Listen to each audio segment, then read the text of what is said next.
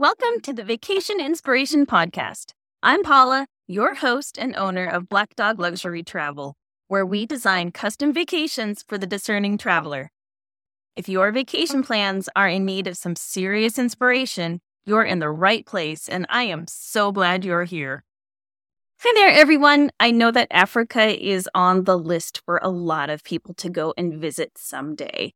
Well, today we are going to be talking with Mr. Mike Varndell, who is the managing founder of Crafted Africa. And what he does in Africa with his team is, well, quite frankly, it's amazing. They design a lot of custom trips for people, which includes a wide variety of things. So we're going to talk about that today, and hopefully this will inspire you to maybe move someday up a little bit further on your list. I hope you enjoy this as much as I did. Hi, Mike. Thank you so much for joining me today. Hi. Mike is joining us. He is with Crafted Africa, and he is going to talk about, well, a little bit about Africa and what he does over there. What do you do every day, Mike? This is the burning question. Well, I mean, now that COVID's recovered, I have to do a little bit more than drinking wine. So we actually do have clients and inquiries coming in again. And actually, it's been the most insane inquiry period we've ever had. January was the biggest month on record, and everyone just seems to want to travel. It's all been bottled up for the last 4 years, and everyone seems to want to fit in this year. So it's obviously an exciting problem to have, and having to do a bit of work again. Right? I know. It's funny to go into that transition. So I know you primarily focus on Malawi and kind of the surrounding countries. Can you tell us a little bit like where that is? Cool. So Malawi is in Southern Africa. It's perfectly probably halfway between Johannesburg in South Africa and Nairobi in Kenya. That's probably the best way to describe it. It's a 2-hour flight to either destinations. We are perfectly sandwiched in between Mozambique on our east. Mozambique is, I think, one of the most beautiful beach destinations in the world. I've done Jamaica, I've done Bahamas, I've done Mauritius, I've done Australia, I've done Philippines, I've done Thailand. I've been very fortunate to travel to these amazing places. And I think if you're looking for the most wild or unspoiled destination, good value for money, Mozambique really is that. And, so we have Mozambique on the east to us. It's only an hour flight from Malawi into Mozambique. So it combines really, really well with what Malawi offers. And, Malawi is, more of a sort of diverse destination. We've got 20% of the country is water. Lake Malawi is the 11th biggest lake in the world. It's the 3rd deepest lake in the world. You have over 800 species of tropical endemic cichlid fish in the lake that you don't get anywhere else in the world.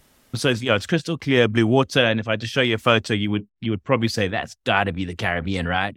And I mean, absolutely not. It's a freshwater lake in Malawi. So the great thing about Malawi is, you have a lot of diversity. Down in the south, you have Mulanje Mountain, which we like to call Malawi's answer to Kilimanjaro without the crowd. So if you're a hiker, you're a mountain girl, you enjoy your trekking, that's Malawi's rated one of the safest and friendliest countries in the world. So if you ever did have a worry that Africa is not safe, just Google top 10 safest and friendliest countries in the world, and I'm pretty sure you're going to find Malawi in both those lists. The wildlife is exceptional. There was some tough times with poaching and stuff, but over the last 20 years, African Parks, who are basically an NGO that focus on supporting wildlife, supporting communities, bringing wildlife back into the parks, training, creating jobs, creating opportunities to make the parks a better place.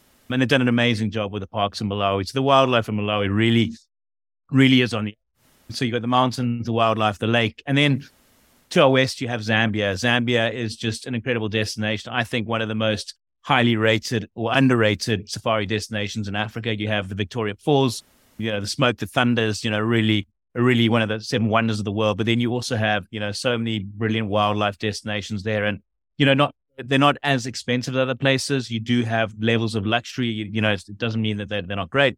You do have a lot of sort of luxurious lodges there at affordable prices. You've got a lot of great value stays, free nights, free flights.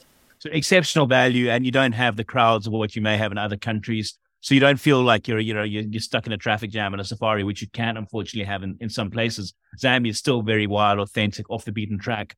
And it actually is where the walking safari was pioneered. So once again, if you're a trekker, you're a hiker, you like your activity, you want to go on a safari, but you don't want to be stuck in a vehicle for 2 weeks.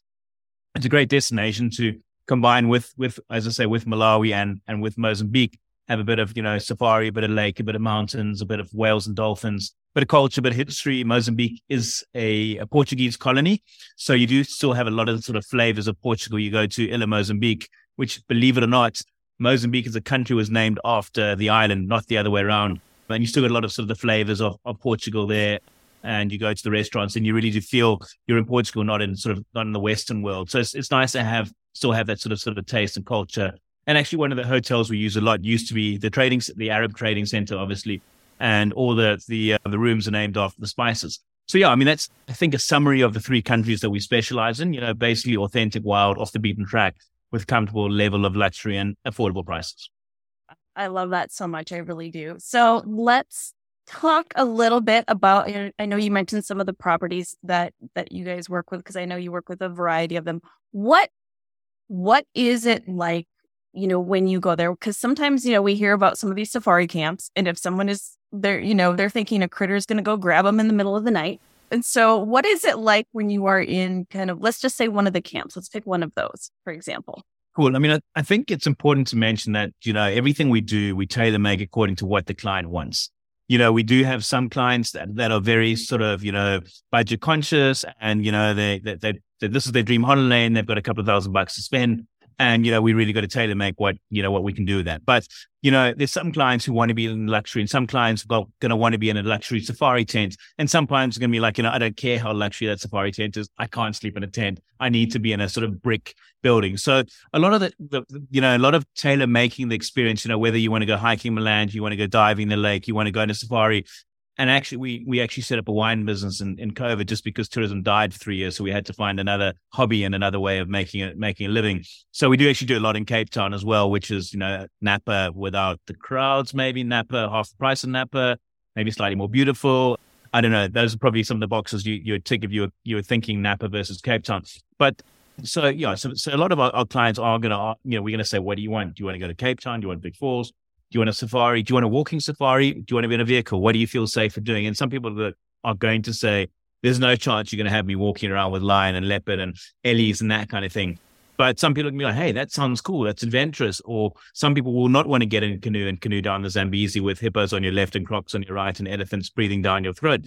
But, I think you need to remember that your guide has been there 20, 30 years. He's very experienced. He does that channel every day. He does that walking safari all the time. He knows the sounds. He's not going to walk you in an area that's not safe, i.e. he's not going to go through thick bush because there could be a buffalo or a lion or a leopard behind the bush. He's going to take in wide open spaces, plain, so you can see 200-300 meters either side of you, and if there's any chance of danger, he's going to get you out of danger. And at the end of the day, the animals aren't there to eat humans. They're there They will attack you if you threaten them, if they've got a baby and you get too close, if you surprise them, that kind of thing. But if you keep your distance, they keep their distance. It's generally a very safe environment. So I think, it's down to what you want, what you feel safe, what you're comfortable with, what kind of accommodation. Is it a luxury safari tent? Do you want to sleep under the stars like we often do? We do these sleep outs and they put us in a riverbed and they give us a nice mosquito net and you go to sleep with the sounds of wildlife. But there's also some of these beautiful hideouts that are on a platform, they're 4 meters in the air, which some people will feel safer with than, obviously camping in a riverbed. So I think it's just down to, tailor making your price point. Are you traveling with kids? Are you on honeymoon? Are you, is it generational travel? Are there granny and granddads on the trip? And just saying, hey, what's your time frame? What's your budget? What do you want to do? And what are your dreams of that perfect trip? And, tailor making that experience. I think it's also important too to, kind of point out that these are not roughing it experiences. I mean, like I said, you always have someone there. You always have someone with you. And they're just, like you said, they're tailor-made for the most comfort and safety that can possibly. Absolutely.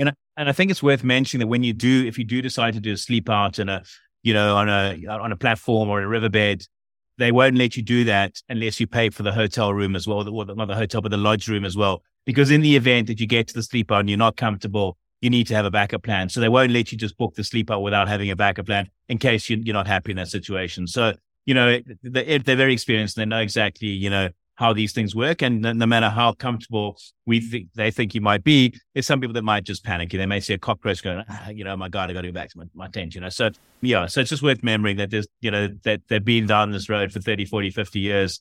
And they've had a lot of clients and they've dealt with different people and they know different situations. So, they're gonna, they're gonna do everything they can to make sure you leave having had the best 2 weeks of your life, and that one once in a lifetime trip becomes a once every year trip. Right. I love it. And I know you mentioned some of the critters. So what are some that we would expect to see, or what would be the likelihood of seeing our wildlife and game on a trip? I mean, I think, if going to our part of the world, Zambia is two of the parks, in fact, in Zambia are known as the Valley of the Leopards. In fact, South Luangwa was known as the Valley of the Leopards for so long.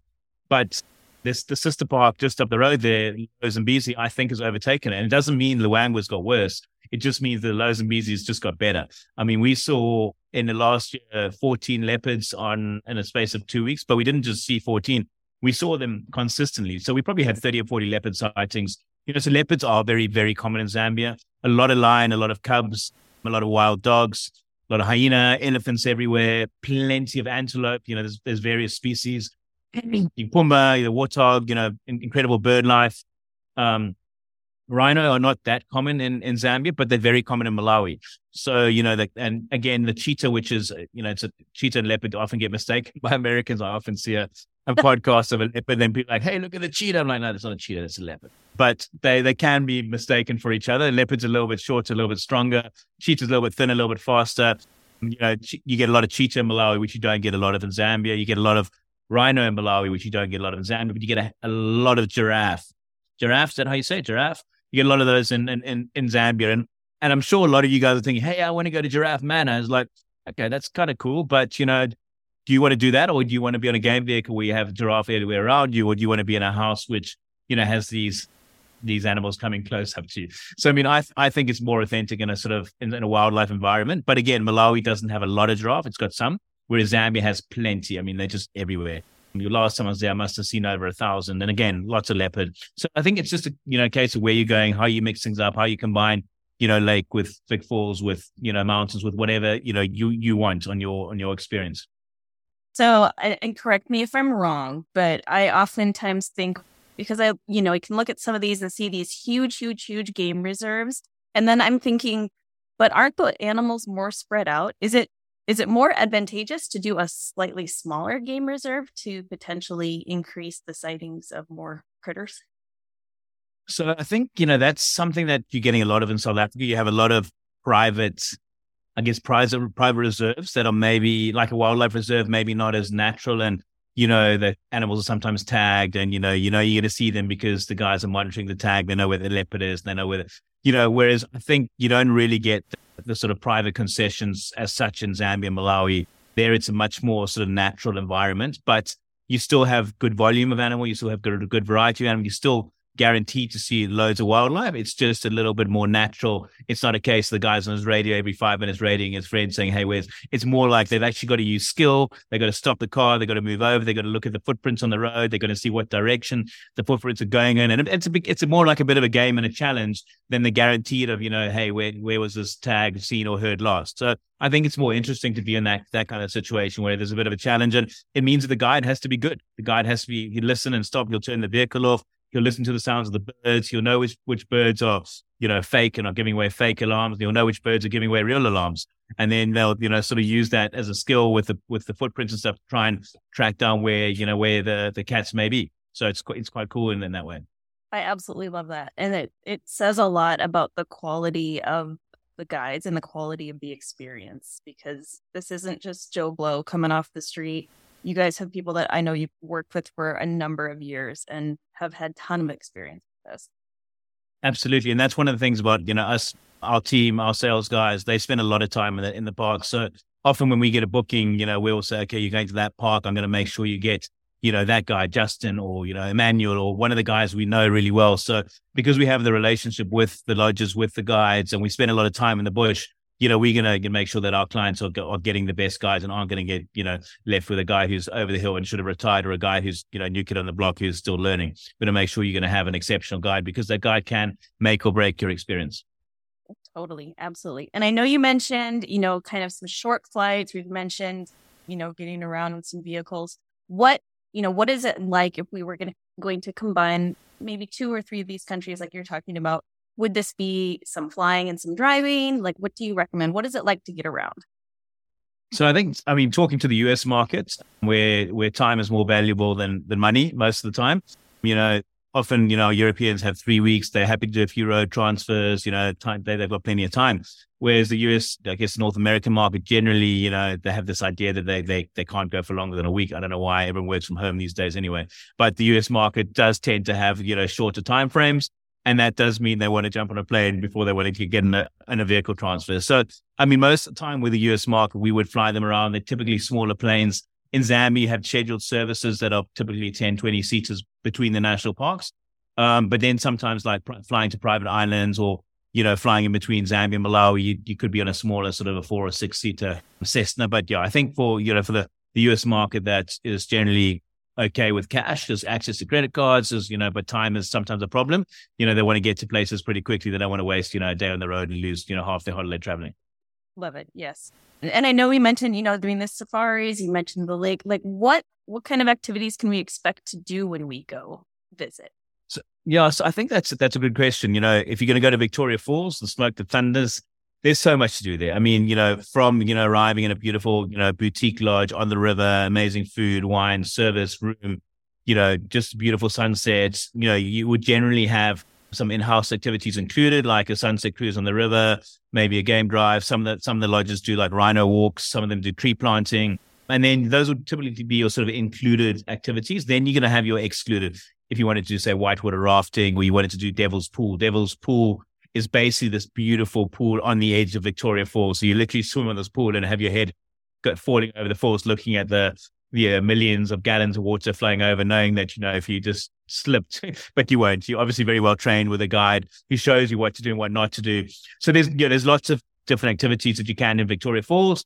And then, it depends on the national park. South Luangwa National Park is where the walking safari was pioneered. And it's typically more of a walking and a game drive park. The river there isn't very deep, so you don't do a lot of river activities. But Lower Zambezi is great. You have a lot of beautiful channels. So often you're doing sort of canoeing down the channels. You can do tiger fishing on the river. You can do sunset safaris where you're having a sundowner watching the sunset, and you've got elephants crossing and buffalo and, throwing a fishing rod if that's what you like doing as well. So, and in the lake, you've got diving and snorkeling and canoeing. And, if you want to go hiking, there's options to do that too. So again, it's all down to what is important to you. What do you want to do? What don't you want to do? You may just want to lie in and, sit in your plunge pool and have a cocktail and watch the elephants walk past your room. So it really up to you what is a holiday to you. So if we were going to go, like, I know a lot of Americans think that they need to like mortgage the house, take out another mortgage on their house to go to Africa. Like, what kind of price ranges are we looking at for a visit? So that's a really interesting question. And, it's kind of like how long is a piece of string?